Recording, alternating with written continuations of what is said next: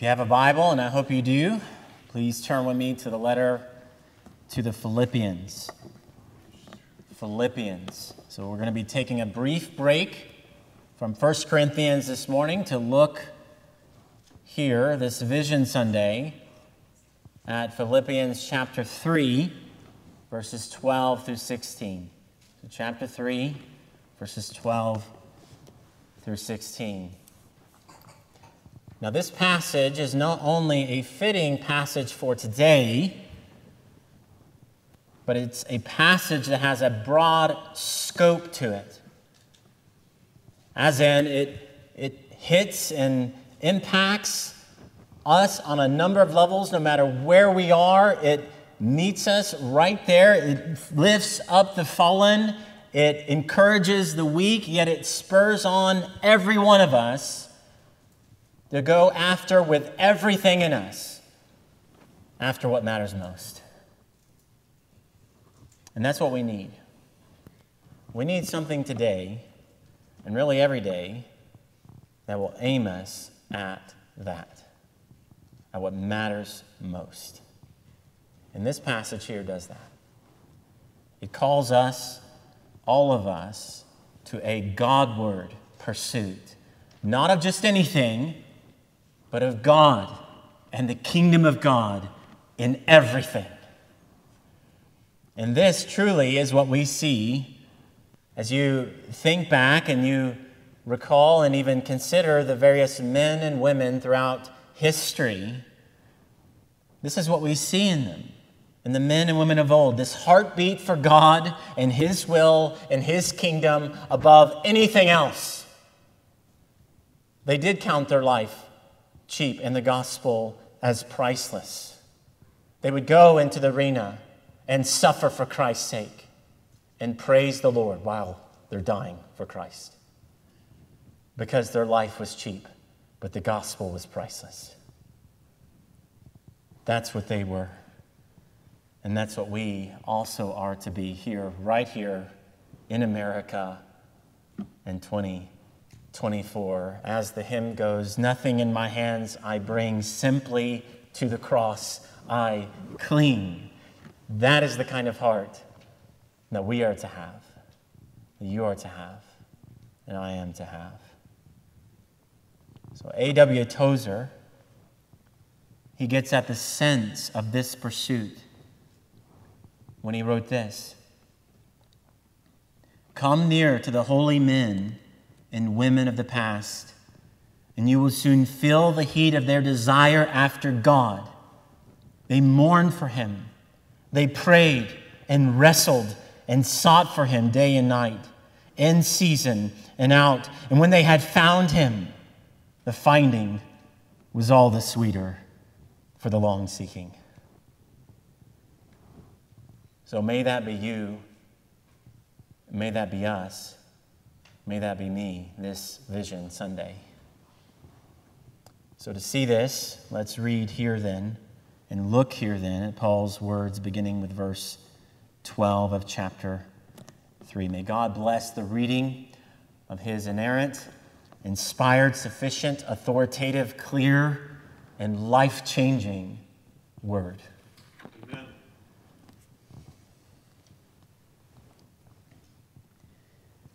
Not that I have already obtained this, or am already perfect, but I press on to make it my own, because Christ Jesus has made me His own. Brothers, I do not consider that I have made it my own, but one thing I do, forgetting what lies behind and straining forward to what lies ahead, I press on toward the goal for the prize of the upward call of God in Christ Jesus. Let those of us who are mature think this way. And if in anything you think otherwise, God will reveal that also to you. Only let us hold true to what we have attained. Now, these verses here come right in the thick of this letter to the Philippians and really come very near to the end of the letter to the Philippians. Yet before we get here to these verses, there's a lot more before all this, right? Paul, he has joyfully set forth what is central to him. This letter, Philippians, it has this unique way of just calling us out towards that also, to what is central to Paul, that this isn't just to be kind of a Paul thing, but this is to be a Christian thing. Like what Paul is, what he's about, what he's aiming at, what he's vigorously pursuing, that is not just for him. It's for every single one of us. Every single follower of Jesus Christ. It is for you. But I will say, and I want to say this as well, what he emphasizes in this will challenge you. And it will challenge us, especially because we're Americans. We love our comforts. Well, Paul's not landing there. In fact, he's not there at all. So just hear what he says in this letter. So Philippians chapter 1, verses 18 through 21. He says, "Yes, and I will rejoice, for I know that through your prayers and the help of the Spirit of Jesus Christ, this will turn out for my deliverance, because he's in prison for the sake of the gospel." The most joyful letter in the entire New Testament. Think about that. "This will turn out for my deliverance, as is my eager expectation and hope, that I will not be at all ashamed, but that with full courage, now as always, Christ will be honored in my body, whether by life or by death. For to me to live is Christ, and to die is gain." Amen. In that circle of life, everything in it is about Christ. And that's to be you too. But everything in the other circle, death, looking forward, glorification, new heavens, new earth, is about Christ. For to me to live is Christ, and to die is gain because of Christ. Amen. That's where he is, and that's where I'm going. And then, a few verses later there in chapter 1, and many say this is the main theme of this letter, chapter 1, verse 27. But I'll read till verse 30.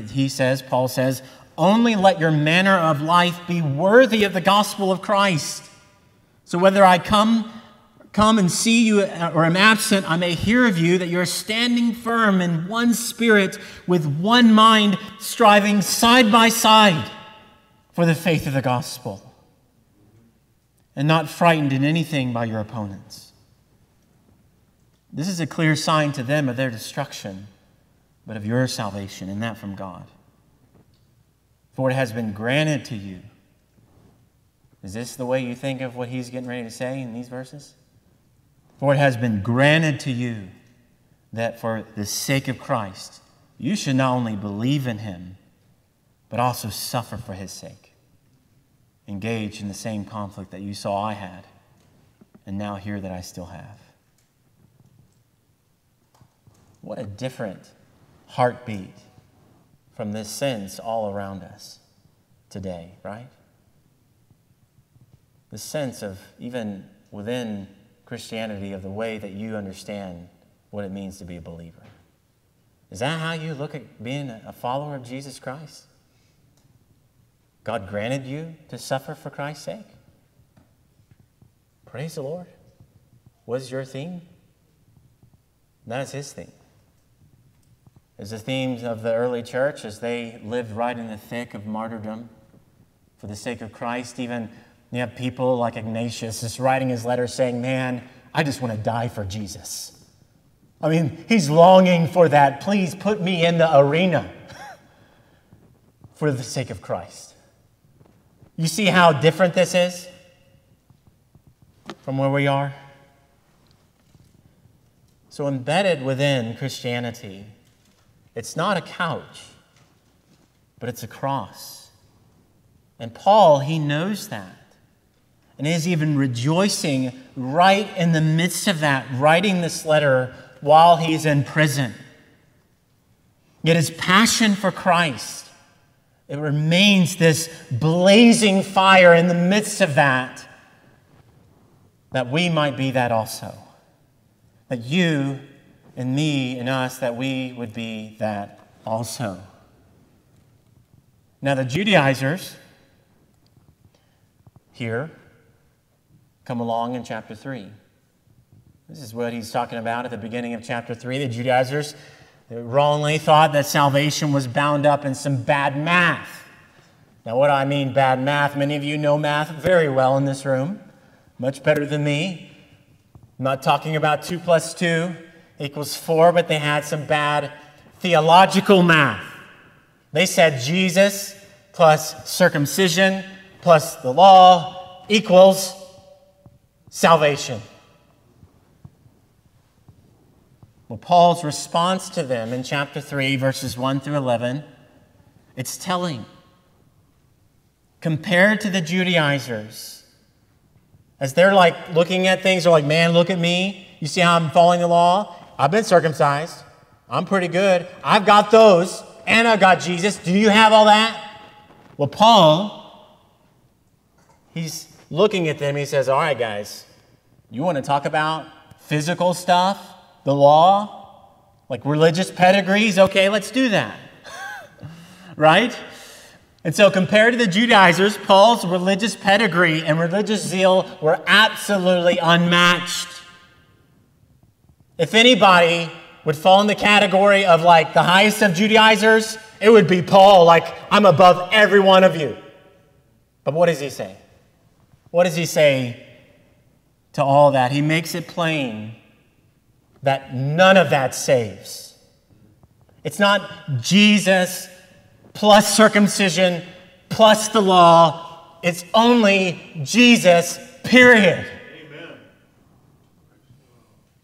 And so he writes here these powerful words that some of my favorite words in this letter that just blow me away as he writes them in verses 7 through 11. Describing his heartbeat, describing what happened to him even, and what you are to be. But whatever gain I had, I counted as loss for the sake of Christ. All those things you think are important, Judaizers, that's nothing. Indeed, I count everything as loss because of the surpassing worth of knowing Christ Jesus my Lord.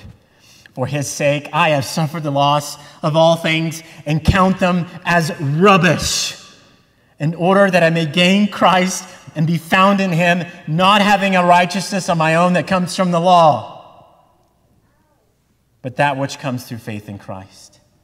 Amen.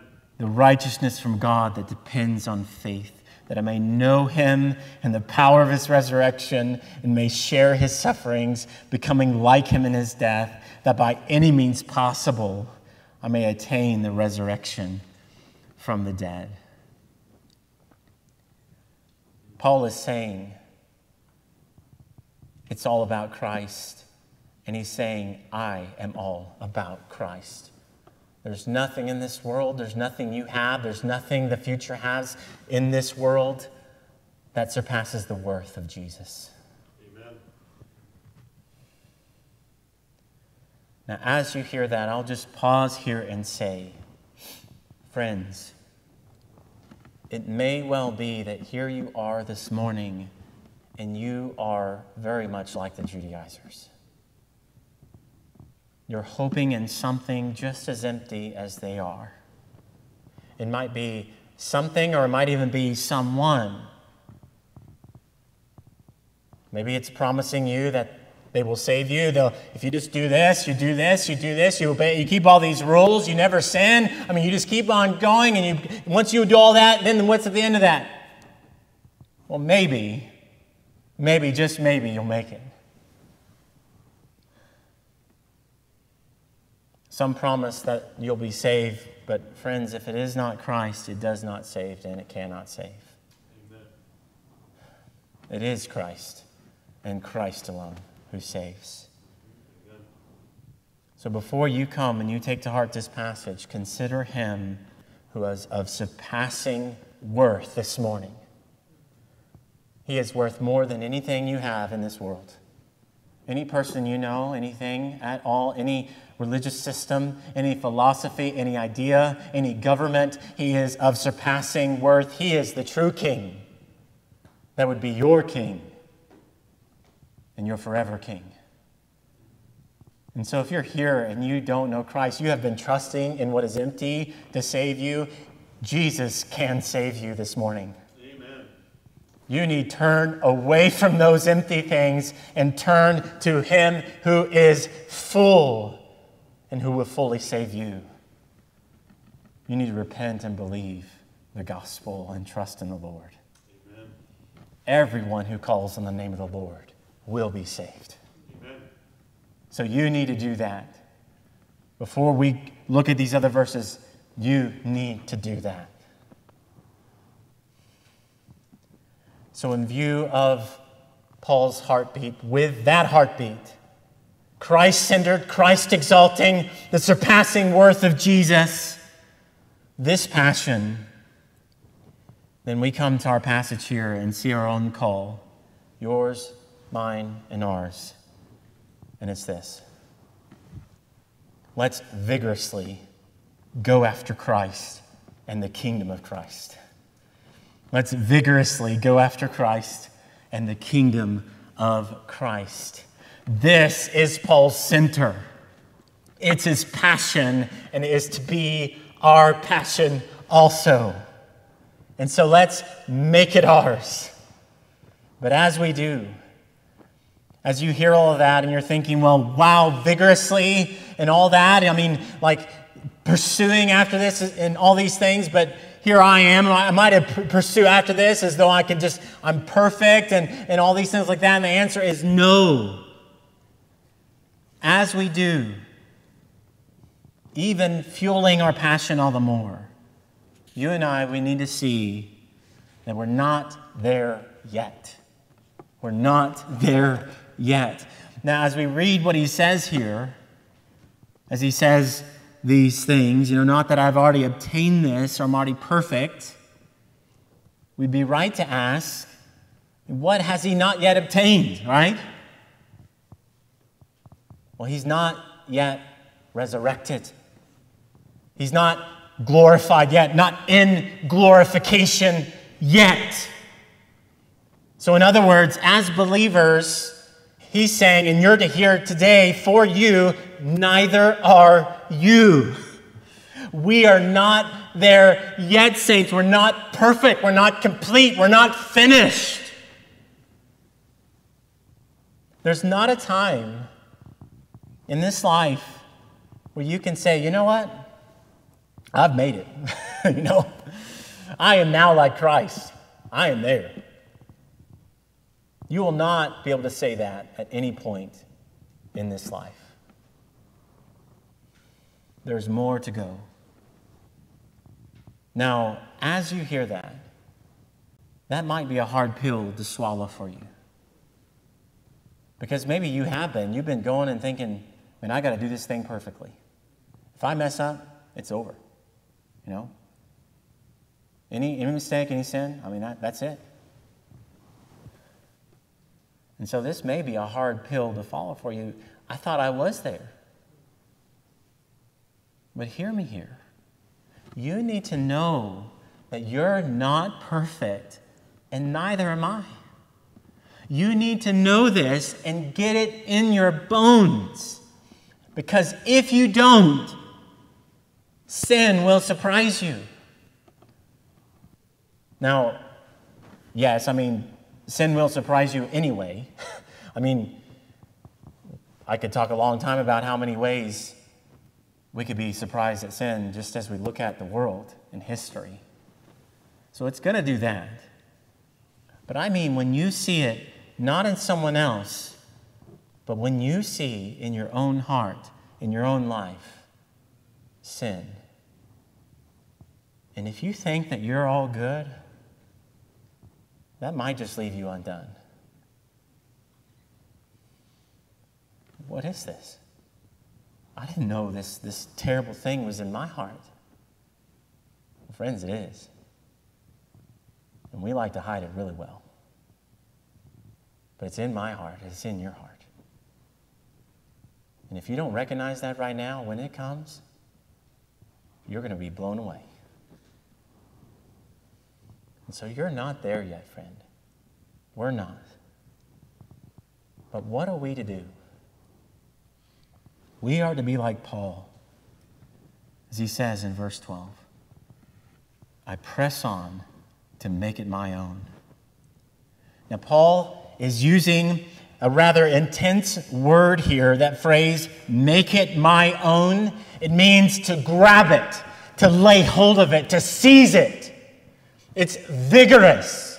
It's not like dainty, like, I'm just going to grab it. You know, that's not what he's saying here. He says, I am after this with everything in me. I'm going after, I'm going to take it and seize it. That's the language he's using here. He's vigorous in this. But as you hear that, you might be like, wait a minute, huh? That's kind of confusing. You know, and what is it? He says this again in chapter 3, verse 13 there. Verse 13, brothers, I do not consider that I have made it my own. And so it sounds like he might lose it. I mean, is this something that he can lose? He doesn't consider that he has it yet. However, here is where we see what he knows, what he remembers, and what we are to remember also. We are to remember this. Remember who you are, and remember whose you are. As Paul says this, he knows. He is certain, and he's vigorous. Paul, he knows this. But what is he doing? He's living like he doesn't know it. So what does he know? Like, you keep talking about knowing, but what does he know? Well, he knows this, verse 12. But I press on to make it my own because Christ Jesus has made me his own. Amen. He knows with certainty that he belongs to Christ. That is done. In fact, that is what is driving his words here. He does remember who he is and who he belongs to, and that is what's driving his vigor here. I belong to him, so I'm going after this thing with everything I am. It's driving everything he does. He knows, and he means what he said back in Galatians. And what did he say in Galatians chapter 2, verse 20? I have been crucified with Christ. It is no longer I who live, but Christ who lives in me. And the life I now live in the flesh, I live by faith in the Son of God, who loved me and gave himself for me. Amen. The Christian life is lived in view of this. Because Christ Jesus has made me his own. And as we see here with Paul, that does not lessen your vigor. It turns embers into a blaze.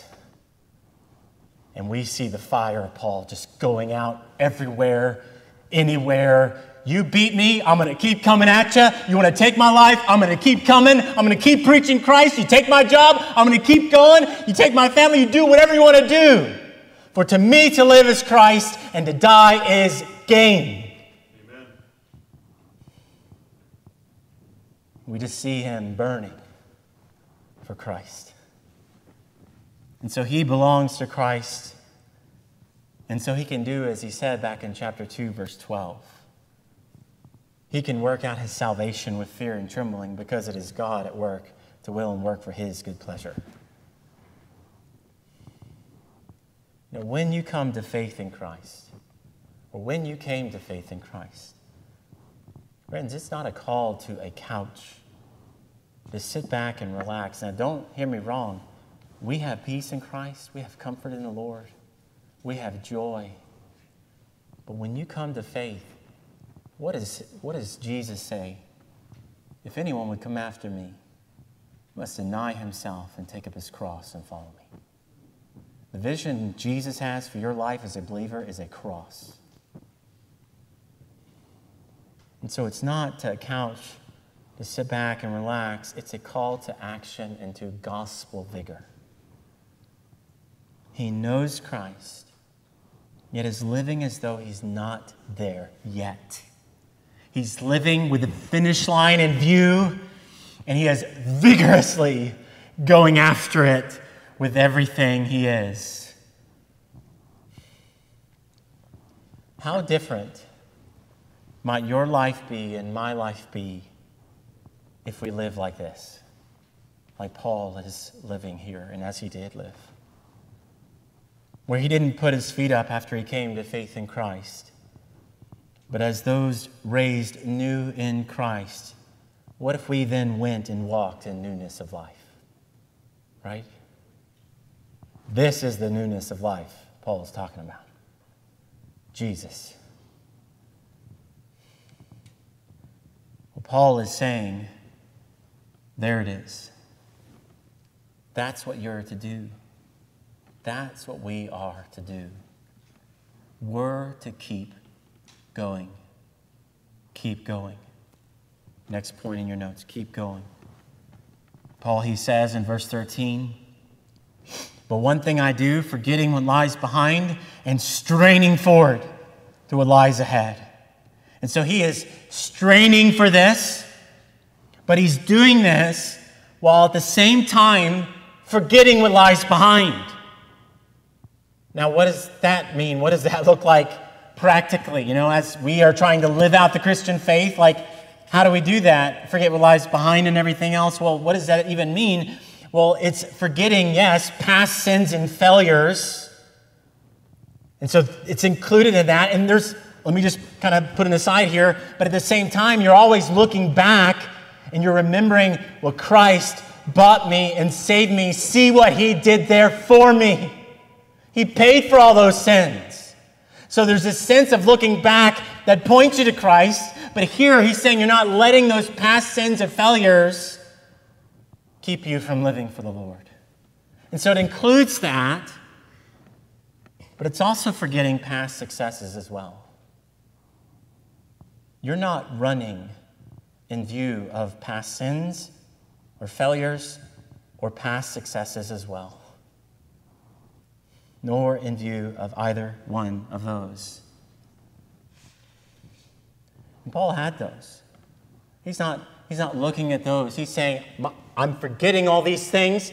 I planted this church. I did these things here. I preached the gospel. These people came to faith in Christ. All these things. I had these visions, and Jesus came to me. He showed me the gospel. He revealed himself to me. All these things. Yet, I'm pressing forward, forgetting what lies behind and straining forward to what lies ahead.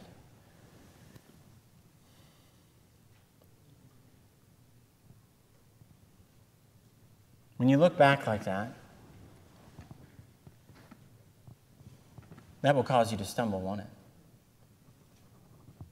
As in, you're running full speed ahead with vigor, right? I mean, just picture yourself there. And, the wind's blowing against your cheeks. I mean, going as fast as you can, going at it. Your hair blowing back. You're making good ground.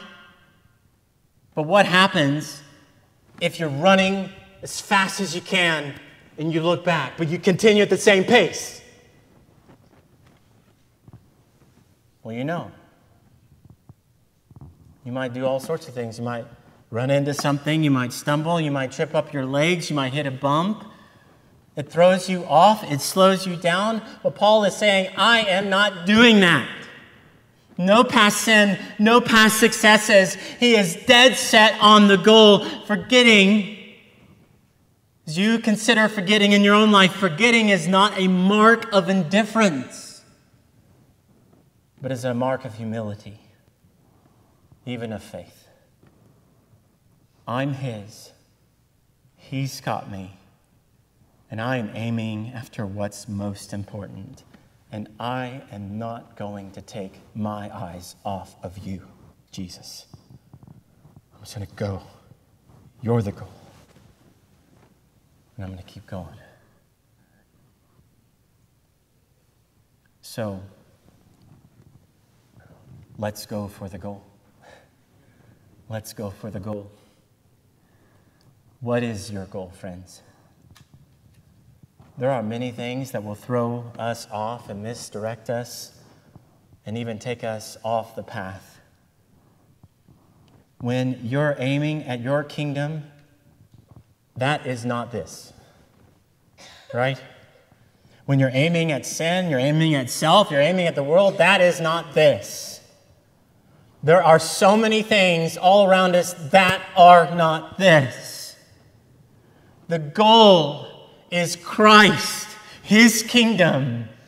It's this heartbeat. I press on toward the goal for the prize of the upward call of God in Christ Jesus. There it is. There's where your eyes are. Always. As Paul, he says, just a little bit down here in chapter 3 and verse 20, but our citizenship is in heaven, and from it we await a Savior, the Lord Jesus Christ, who will transform our lowly body to be like His glorious body, by the power that enables Him even to subject all things to Himself. He is saying, friends, you are not citizens wherever you are. You are citizens of the kingdom of God, and that is what you are to be after. Always. That's what we are to be about. There is the goal. There is the prize. Christ and the kingdom of God in Christ. Now notice here, though, as Paul says all these things, no one is to be just standing still. There's no one to be off on the sidelines. We aren't called to coast. You aren't called to coast, but to run. He knows the Lord. He belongs to the Lord. Yet he is living vigorously for the Lord. It sounds like knowing Christ won't lessen your living for Him, but will actually make it all the more vigorous. Is that right? So are we living like that? Is His kingdom what we're after, what you're after, above anything and above everything else? Well, I say, may it be, brothers. May it be, sisters. May that be what we're after with everything in us. Because that we have. And so what's holding us back? No one can hurt us. No one can do anything to us. They could take your life, so what? Right? Take your home, it's not mine. Take my car, well, that's not mine either. God gave that to me. My job, well, my days and life are in His hands.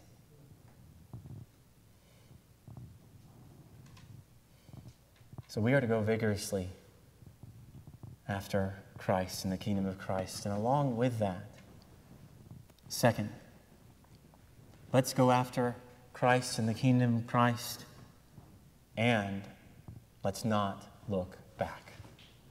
Let's not look back. So as we look at these last verses here, Paul really isn't making a different point here. He's underlining what he just said. He's putting in italics, he's making sure that you get this. Underline, underline, underline, get it. He's saying with verse 15, don't just think in any way here, but think this way. Think this way. He's not saying there's another way to think, but if you don't think this way, you can figure something else out, He's not saying that. He's making a humble point here, even a gracious one. In God's grace, he's saying God will show you these things. He will show this to you. If you're not seeing this, God will make this plain. He will help you. He will grow you. He will lead his children onward in maturity in the Lord. And so this is an encouragement towards that, towards being like him. And so he says in verse 16, paraphrase, don't go back. Don't go back. That's in your notes too. Don't go back. So before that, broad point, let's not look back. Under that, think this way. Under that, don't go back. You know, Paul here, he is taking to heart Jesus' words that David read a moment ago from the Gospel of Luke. You remember all that? We just heard a minute ago, Jesus was calling people to himself to be about his kingdom. And he's saying, yeah, if you're going to come after me, you're coming after me, right? And don't look back. And so he says there, it says there in Luke 9:62, Jesus said to him, no one who puts his hand to the plow and looks back is fit for the kingdom of God. Well, this is part of what Paul is getting at here also. We're not to look back. We're not to go back, but we are to keep on going. You and I are to have one person, one goal before our eyes, and it is Christ. It is the kingdom of God in Christ, and we are always to be straining forward to be more like him. Because we, this church, you and I are what? We are not there yet. Don't go back. You and I, we are to look forward toward the goal. And this is the goal, right here. You know how strange it would be, if an adult went back, as in went from being old to being young again. Now, some of you are like, amen, I want that. Take these pains away and everything else. I want to get there, but I don't mean just in that way, but going back even to being a baby. I mean, that would be strange, wouldn't it? You're older now and growing up, and then you go back to being this little baby in diapers and everything else. And that's strange. And that's not to be. That's what Paul is saying. So what are we to do? He's saying, don't go back to that. Let's go forward. Let's go forward. Right now, this morning, it might be that you are hurting. You have a lot of things going through your mind and questions, and you're wondering about this, you're wondering about that. You might be in the thick of a storm. Well, see where you are to aim. Right in the thick of that. Maybe the future, as you look at it, looks hazy. Well, see here what you are to do. Always onward. Always onward to be more like Christ, to be about Christ and his kingdom. Friends, onward, Christian soldier. So no matter who you are and what's going on, hear Paul this morning. You are not there yet. Whether you're young or you're old, you're educated or uneducated, whether you have much or you have little, whether you have been in the church for 1 year or you've been in the church for 50 years, you are not there yet. And so with vigor, onward, forward to the glory of God, knowing that he will not fail. He has you. You're his, and we are his. And so today is Vision Sunday. This Sunday, Vision Sunday, let's see our common goal. It's not just anything. It's Christ. It's pressing on in Christ. And it's pressing on for the glory of God in Christ.